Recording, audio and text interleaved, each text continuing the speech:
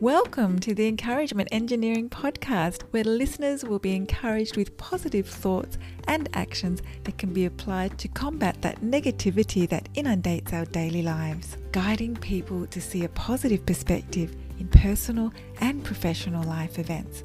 Now here is your host, Bob Brum, the Encouragement Engineer. Bob Brum here, Tampa's Encouragement Engineer, offering you another encouraging quote. If you work on your gifts, they will make room for you. This sounds kind of odd, doesn't it? But our gifts are our strengths. And when we use our strengths and our greatness, we can accomplish so many things. Our gifts will shine because they are our natural talents. Our gifts will show our great value. We still work on them because we can continue to grow our greatness while using our great gifts.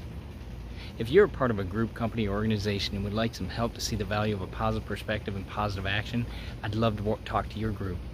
Please feel free to contact me via my website at www.bobbrumspeaks.com or email me at contact@bobbrumspeaks.com. I also encourage you to subscribe to my podcast, the Encouragement Engineering Podcast, played on iTunes, Spotify, Google Podcasts, Radio Player Breaker, and others. And also feel free to subscribe to my YouTube channel for more daily encouragement. And I hope you have a great day.